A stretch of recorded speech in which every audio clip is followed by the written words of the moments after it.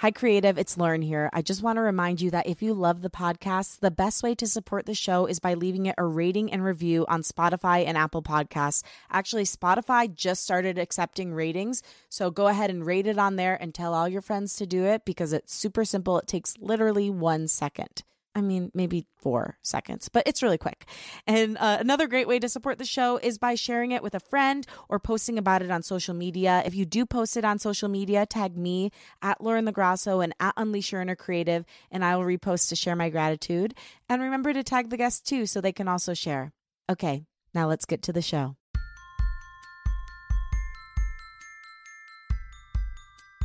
I'd love to follow my dreams, but I think it's just too late for me. Have you ever started a sentence like that? I have. Ageism, fear of failure, self-doubt, and the inner critic can all drive thinking like that. But today's guest is going to show us why it's never too late to pursue your dreams and why creativity actually only gets better with age. Welcome to Unleash Your Inner Creative with Lauren LaGrasso. I'm Lauren LaGrasso. I'm an award-winning podcast host and producer, singer-songwriter, public speaker, actor, and creative coach. And this show is meant to give you tools to claim the word creative, take fear out of the driver's seat, and love yourself enough to pursue whatever it is that's on your heart. On the show, we explore the creative process and journey, mental health, self-development, spirituality, and everything it means to be a human and become more human. Today's guest is an award-winning singer-songwriter, teacher at the prestigious Berklee School of Music, and all-around phenomenal human. Her name is Susan Cattaneo. Her last album, The Hammer and the Heart, charted #1 on the Billboard Heat Seekers chart and yielded a #1 song on folk radio and a top 10 album of 2017. Her latest album, All Is Quiet, cracked open my heart in the most beautiful way, and you'll hear that on the interview today. It's a must listen. Like, I have to gently insist that you listen to it. From our conversation today, you'll learn about ageism in the music industry and why it's worth fighting, how to start healing generational pain passed from mothers to daughters, the importance of stillness, rest, and quiet for the creative process, a writing exercise to help you get unblocked, and how your inner child can help inspire your next creative project. And since this is such an important conversation between two strong and powerful women that centers a lot on what it means to be a woman and fighting limits put against us, I do have to say that with the striking down of Roe v. Wade, my heart is with all of my female listeners, and we will continue to fight for our rights. I'm heartbroken with you and stand in solidarity. And yeah, it's been a tough week, and I hope this episode brings you a little bit of healing and peace. Okay, now let's get to the episode. Now here she is. Get ready for part 1 of 2 with Susan Cattaneo.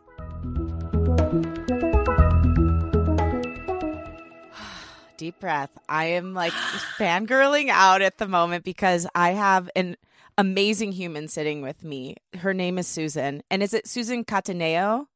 It's Cattaneo. Cattaneo. Are you Italian? Yes. No, No, not at all. But I married an Italian.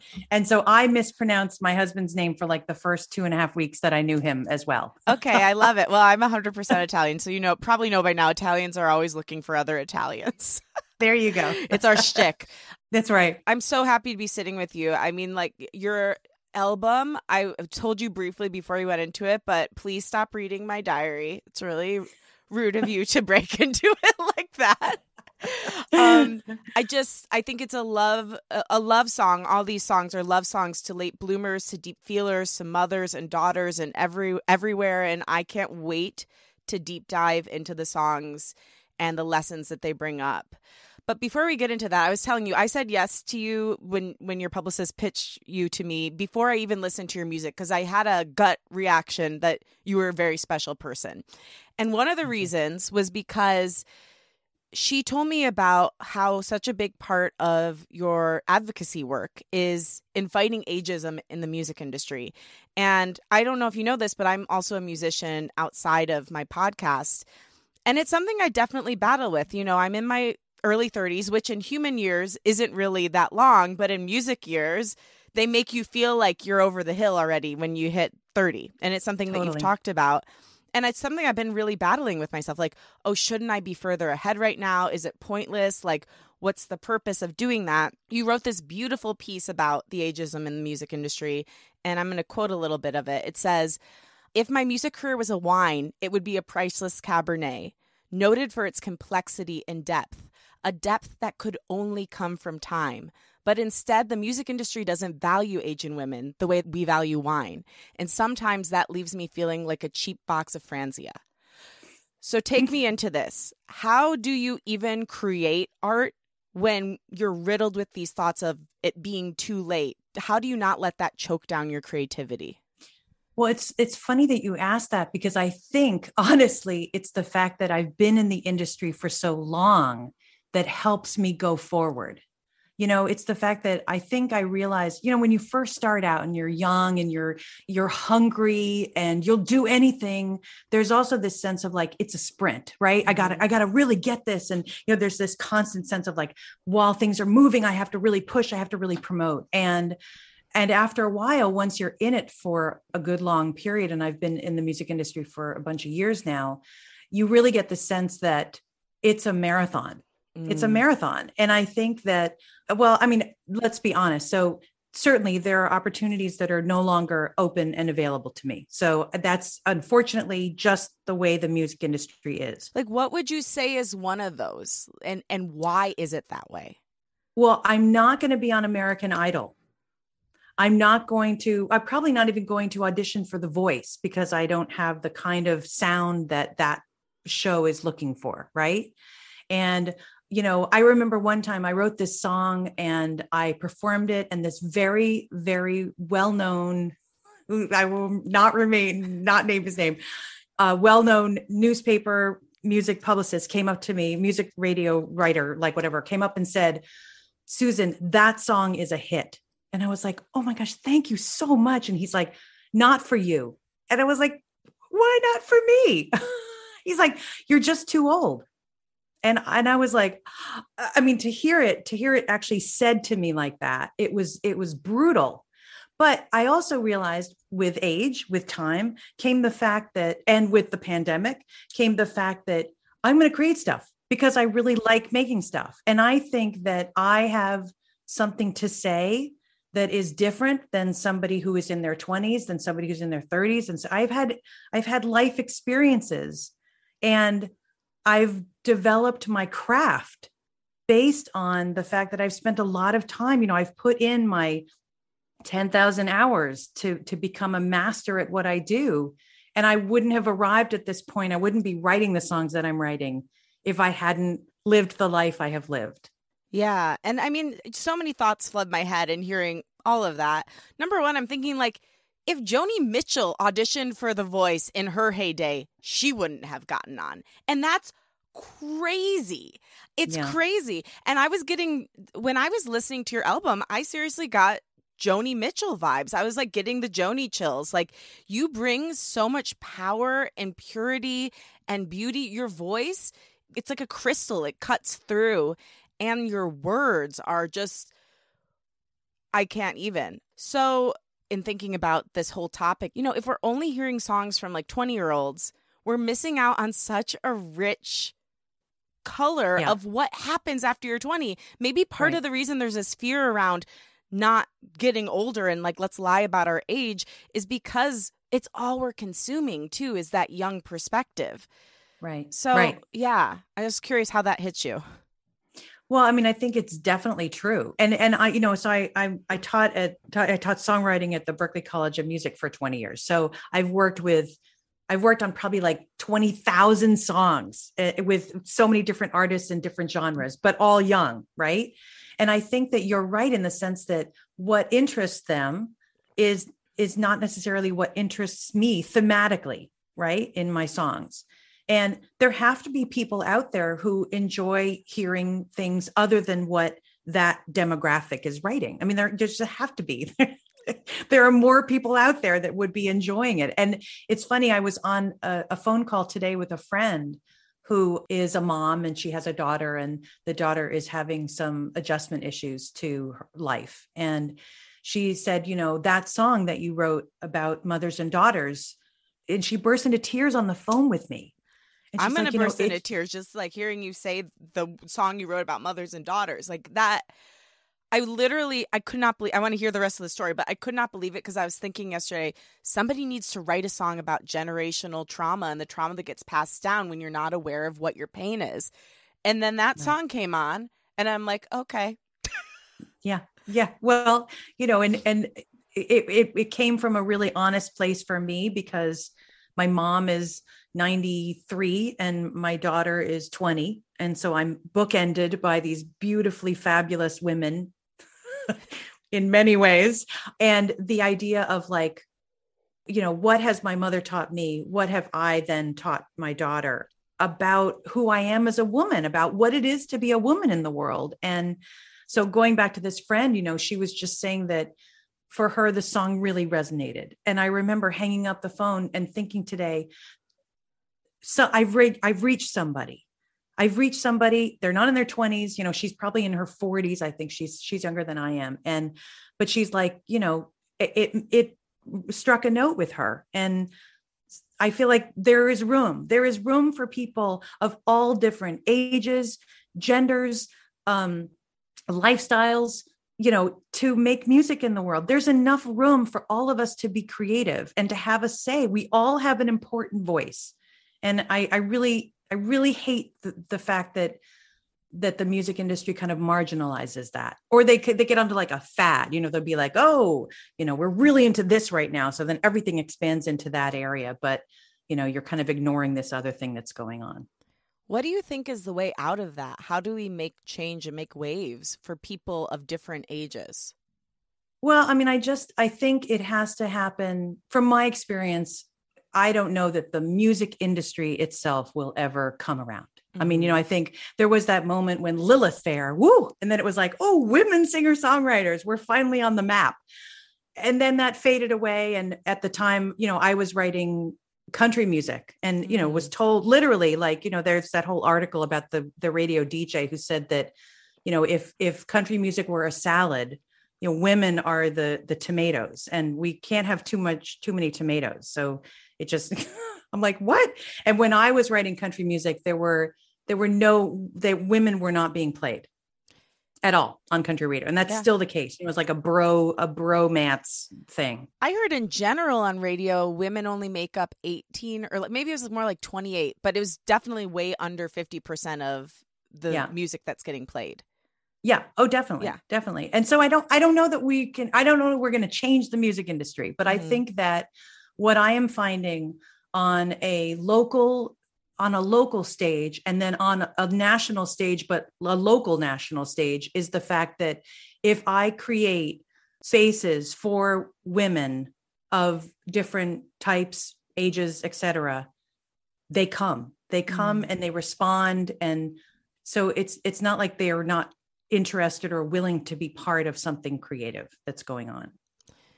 As the artist or as a creative, like how do we as women get over age shame? How do you kind of contend with that on a daily basis and convince yourself that it's not true and doesn't have to hold you back?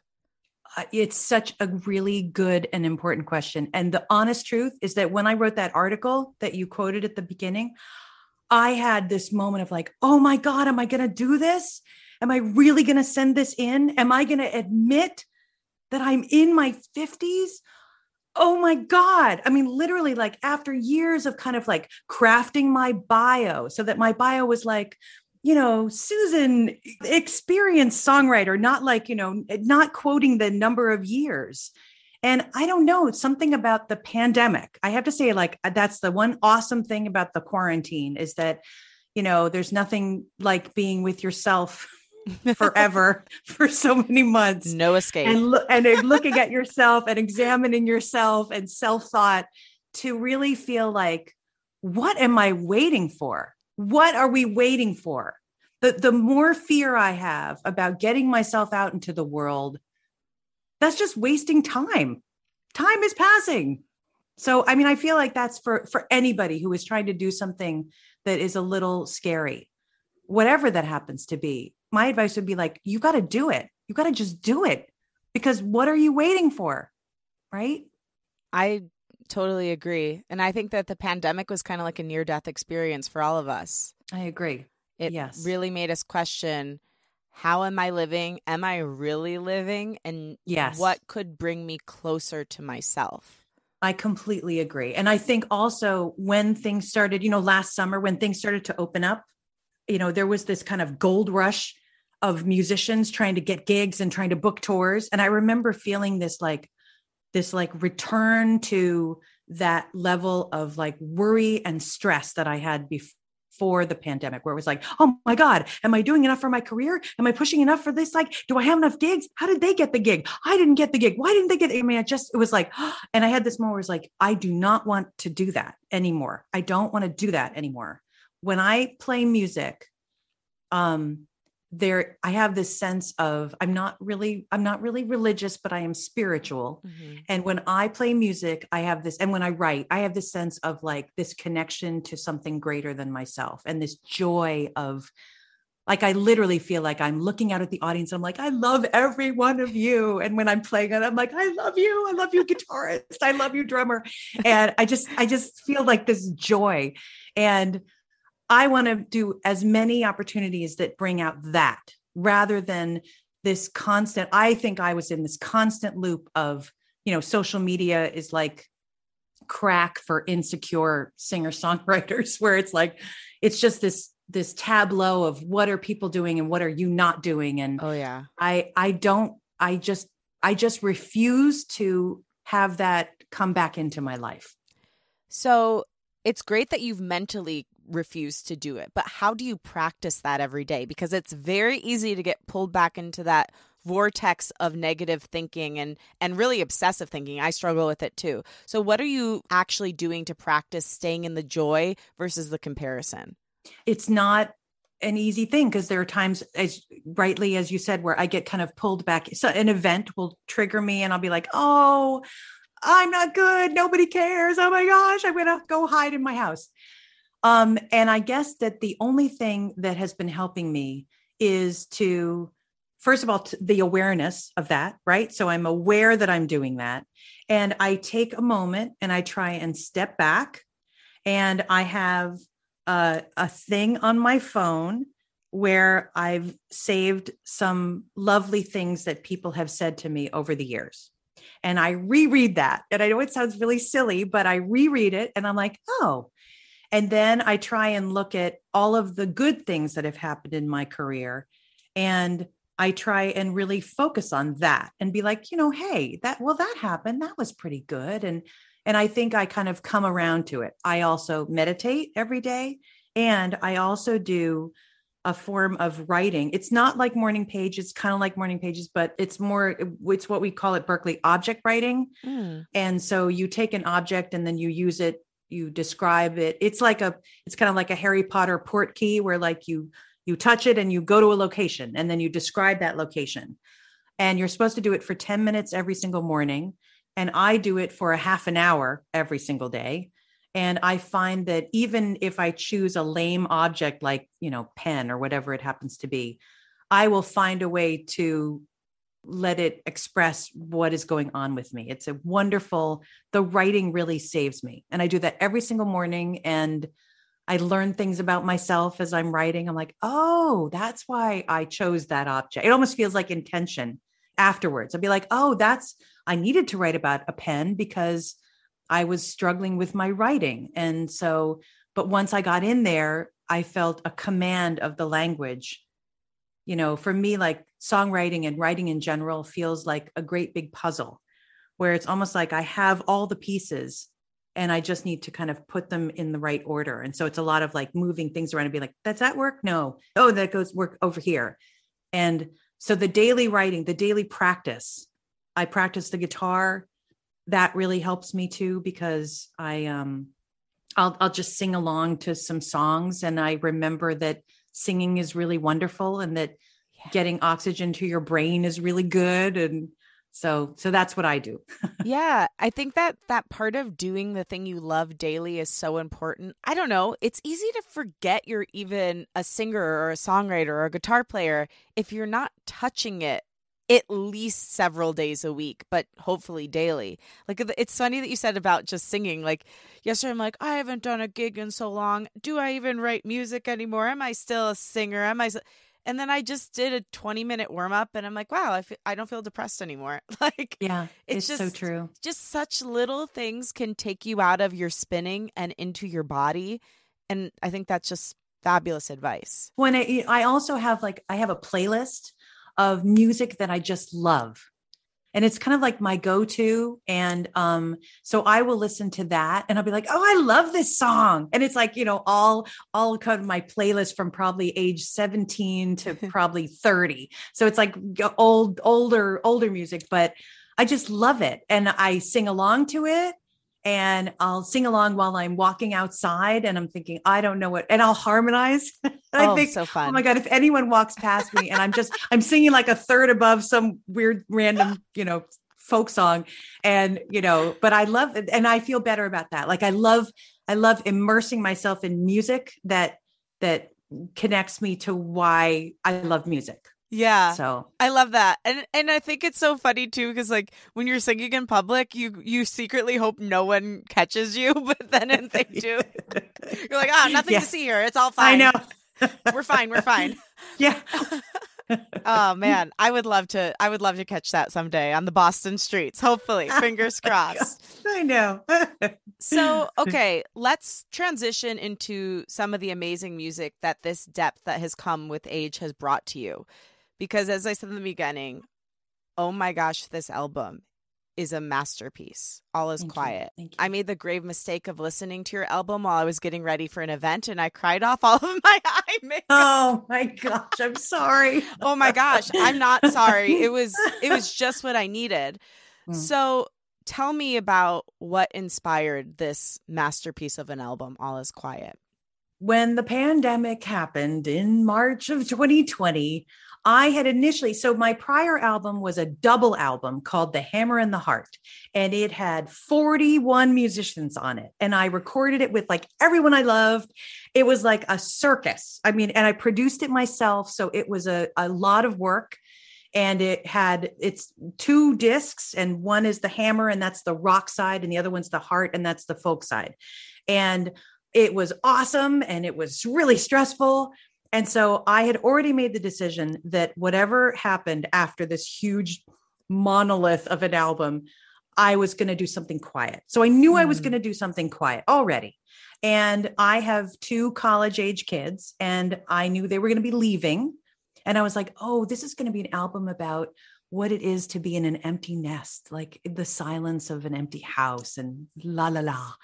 And then, of course, 2020 happened and both our kids moved back in with us from college. So suddenly we were not so quiet. But what happened for me as an artist is that for the first time in my life, I had nothing to say.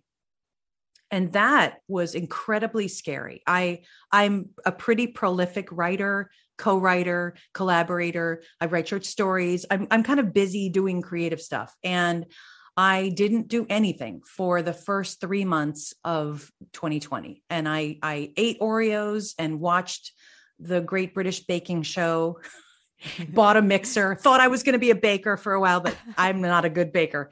And I thought every time I would get an idea for a song, I thought to myself, well, I don't really feel like writing it. And I had never felt like that. And, in those first early days, remember, like we didn't know if you would ever be able to perform live music again. Remember, like we didn't know. Oh, yeah. I was totally blocked too. I think most people were. And I was still teaching remote. So we went, to remote immediately. Mm-hmm. And so I was still, generating songs with my students and stuff. But as an artist myself, I felt like maybe I'm done. Maybe I have nothing more to say. And that was so terrifying to me because it almost felt like I had lost some connection to whatever grounds me, in the world. I really was lost for the first 3 months. And then I was talking to a friend of mine. This is actually a cool story. And I was going through old pictures and I found an old picture of myself as a little girl. And somebody was like, what you should do instead of, what you normally do when you see a picture of you as a young child, you're like, oh, what would I tell my younger child? You'd be like, when you're 16, don't drink tequila because it'll make you sick. And when you're 21, you're going to fall in love and it's not going to work out, but it's going to be, all those things. Instead of thinking about what you would tell your child, what would your child tell you? And that led me to the first song that I wrote in the pandemic, which is actually the last song on the album. And it's called Follow. And it's about following your intuition. And I didn't, I play the guitar minimally. I'm okay. I can chunk along rhythmically, but I'm not a good guitarist, but I'm a singer. And so I was here in this room and I had GarageBand and I just started messing around with a vocal about what this following your intuition and following this little girl and what that meant. And I was like, oh, this is really interesting and different from me. And it's so funny because I think because I was feeling so vulnerable, I capoed the guitar up higher. So I was singing in a much higher register than I normally do. And so I wrote this song and it was like multiple harmonies and a very simple guitar track. And I was like, oh, I really like this song. And it felt like that unblocked me. And then I started to kind of dive into really writing as vulnerable as I've ever been in my life. I think that was the thing that was really important to me. And I think that's something also that comes with age, is that I think in my 20s, I was not willing to kind of show myself in the way that I am now. I really feel like I have nothing to lose and I'm going to just lay it all out there. So that was the start. And then I wrote the 9 songs for it and all like they're different ones. They have different themes that, that came out for me. And that was how the album came together. And, I wanted to call it All Is Quiet because the first song that I wrote, the first track on the album is about what that felt like, to feel creatively muted, to feel like what happens when I can't make music that way. What happens to me? So. Yeah. I mean, a few things that brings up. I mean, you said you couldn't express yourself like that in your 20s. I thought I knew myself in my 20s, and I think I did know myself as much as I could in my 20s, but each decade, from my experience and from other elders who I've spoken with, it seems that we get a deeper inner knowing. And how can you show yourself when you don't know yourself? Exactly. And so it's beautiful that you've done a new, even deeper level of unfolding with this album. But the album title brought this thought to me because I do think part of the creative process is actually that quiet, is actually going away and maybe doing absolutely nothing for a time. And I think in the hustle culture pre-pandemic, we didn't ever get the opportunity to do that. And in this, we were required to do that on some level. So I'm curious from your point of view, now that you've experienced that, when do we need to get quiet and when is it the time to share? And how do you know that as an artist? That's a really good question. I mean, I can only speak from my personal experience and that now that, things are opening up, quote unquote, opening up to whatever extent that means, I think that trying to maybe not accept every single gig. I think that that's something, I used to run around like a crazy person. And I think that I'm probably not going to do that in the way that I was pre-pandemic. I also have this feeling, it's so funny because everything feels like it's changed.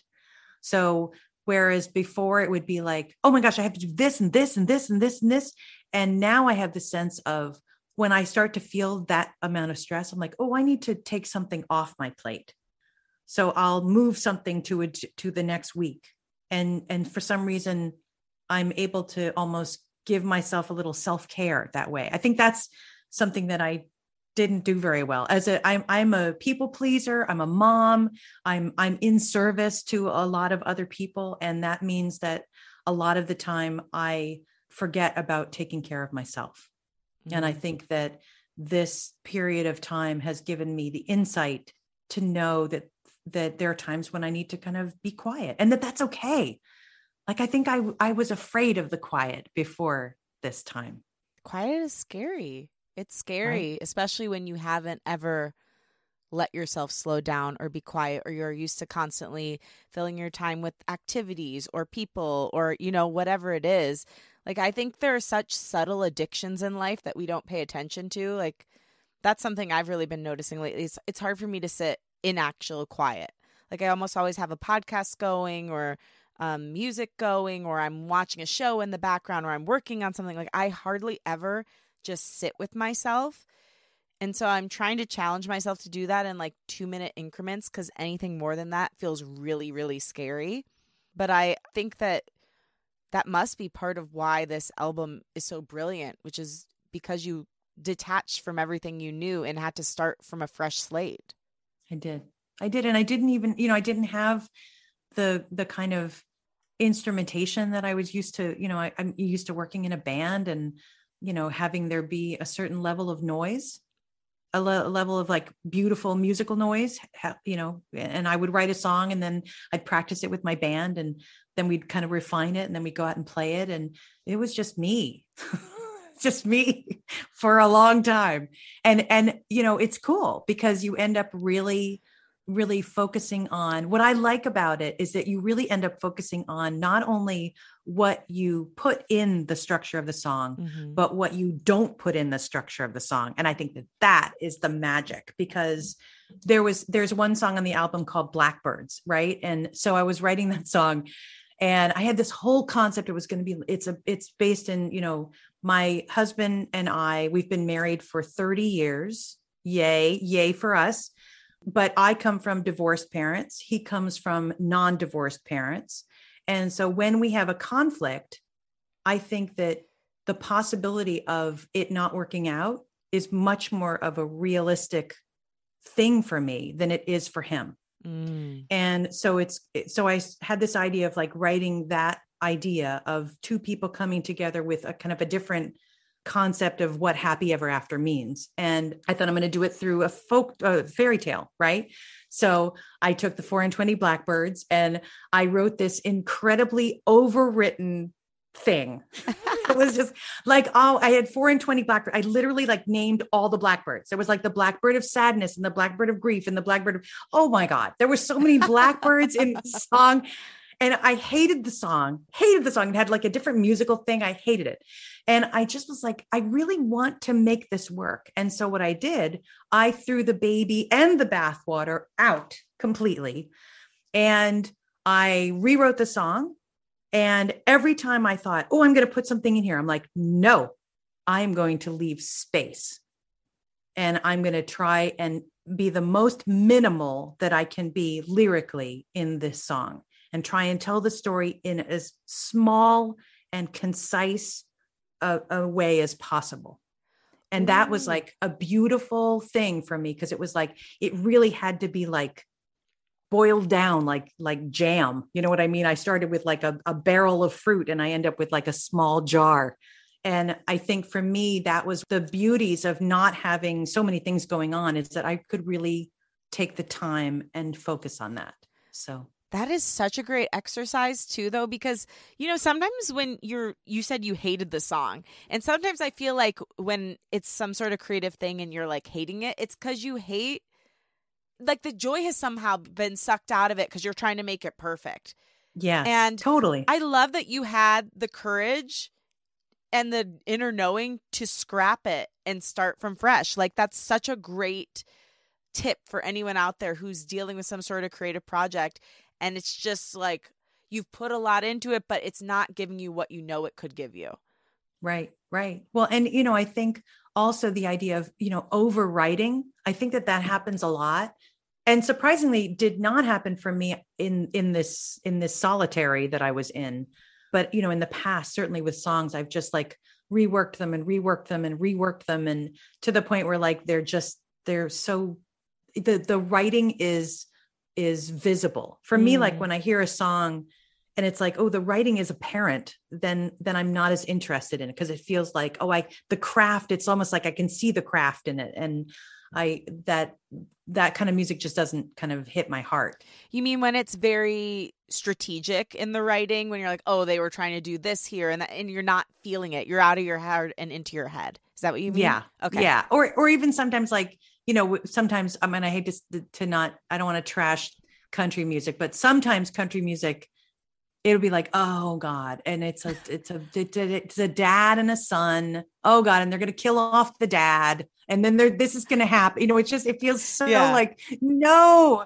Well, and it doesn't feel real. Right. So it feels like, oh, this was crafted by people in a studio who were like, oh, let's be super clever and creative, and we're going to do this like metaphor, and it doesn't feel real. Mm-hmm. And I think that I don't feel a connection to that. I used to write that. It's so interesting.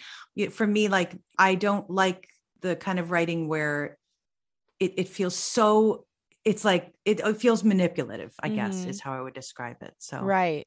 Rather than sharing an experience, it's trying to force you to feel something. Right. Right. So let's talk about something that was very true and gut-wrenching, which is Borrowed Blue, your song. Okay, this is what really got me started crying last night. This is how I took it, the intergenerational trauma and pain shared between mothers and daughters, and recognizing that and stopping it so that the next generation doesn't have to feel it, even if it was put into you accidentally. Yes. Making sure that the next generation doesn't have to feel it. Can you talk about what inspired this song and what it means to you? So this song, my daughter was applying to college and just was a mess. She was a mess. She was so insecure about herself and about, and I think she's wonderful. Like, she's so wonderful, and she's funny and really smart and very like clever and very kind. And I couldn't believe that she couldn't see any of that, and it was terrible for me. It was terribly painful. And I thought, what did I do as a mother? Why is she so insecure? Like, what could I have done differently?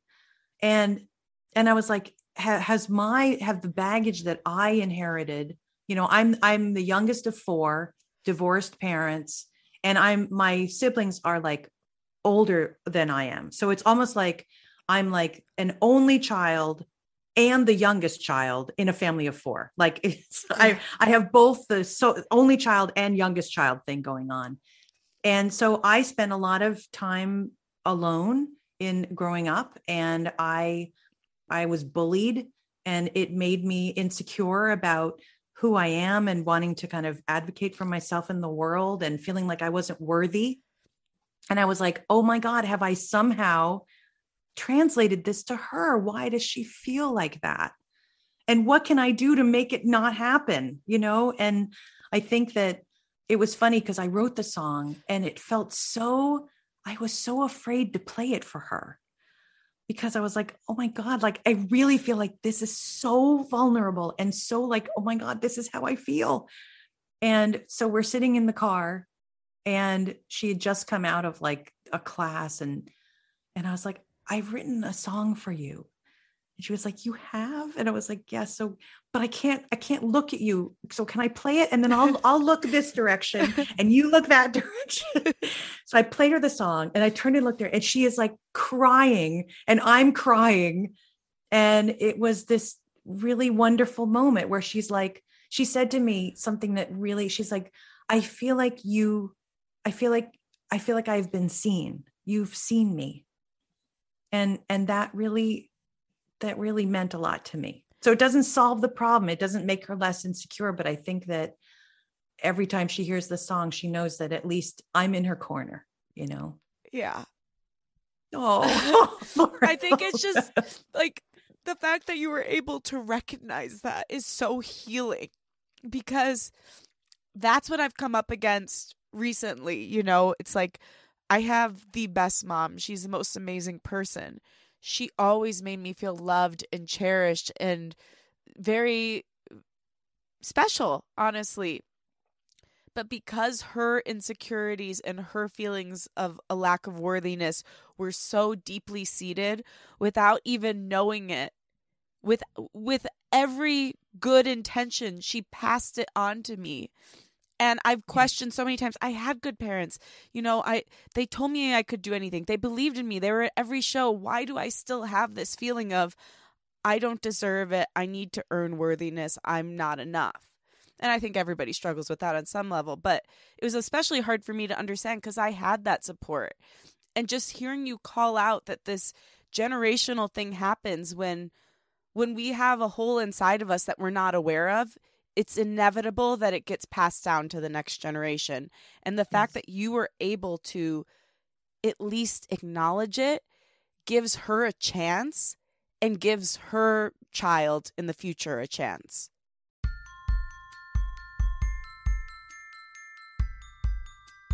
I hope so. I really hope so. But yes, 100%. Yes. Yeah. And I hate that. I hate that because I wish that I could have gone about the world in a more confident way, because I think, I still struggle with that even now. And at least I think I'm talking about it. So I think that I acknowledge it.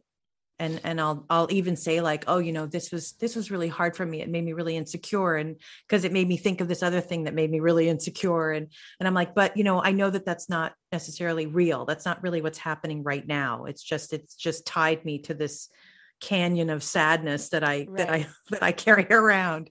And I think that, for both my kids, talking about mental health is so important. And I think that when I was growing up, there really wasn't that. There was just there wasn't any resource for anyone who was going through a hard time. And, so at least I feel like we as parents are doing a good job of making sure that our kids are getting the help that they need. And, and what's awesome is that, so my daughter, as a great example, so she went to a college that even as she went to it, both my husband and I were like, this is not the right college for her, but it's where she wants to go. So we're going to be like, okay.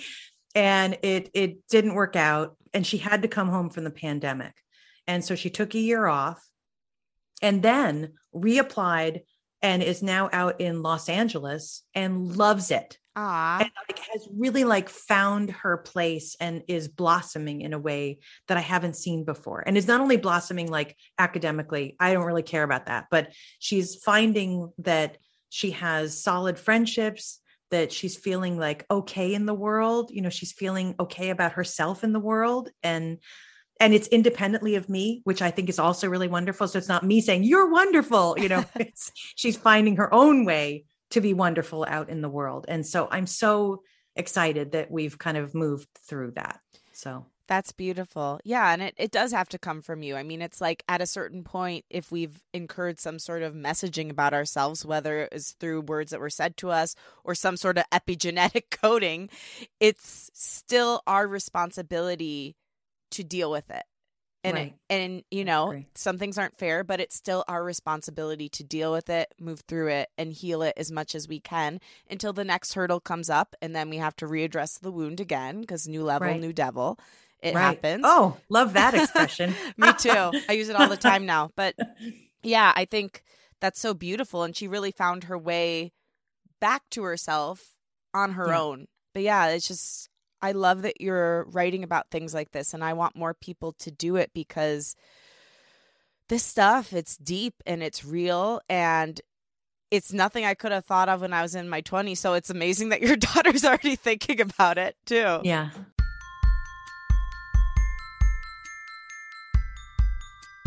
Thank you so much for listening, and thanks to my guest, Susan Cattaneo. Be sure to check out part 2 of our conversation airing next Wednesday, July 6th. It's a must listen. In the meantime, follow Susan on Twitter at Susan Cattaneo and pick up her album, All Is Quiet, wherever you buy or stream your music. And again, thank you. If you like what you heard today, remember to rate, review, and follow the show on Apple Podcasts or wherever you get your podcasts. Share the show with a friend and post about it on social media. Tag me at Lauren LaGrasso and at Unleash Your Inner Creative, and I will repost to share my gratitude. Also tag Susan at Susan Cattaneo so she can reshare. My wish for you this week is you stop putting limits on yourself because of your age or where you're at in life. You're never too old or too young to start being yourself, taking up space, and pursuing what's on your heart. I love you, and I believe in you.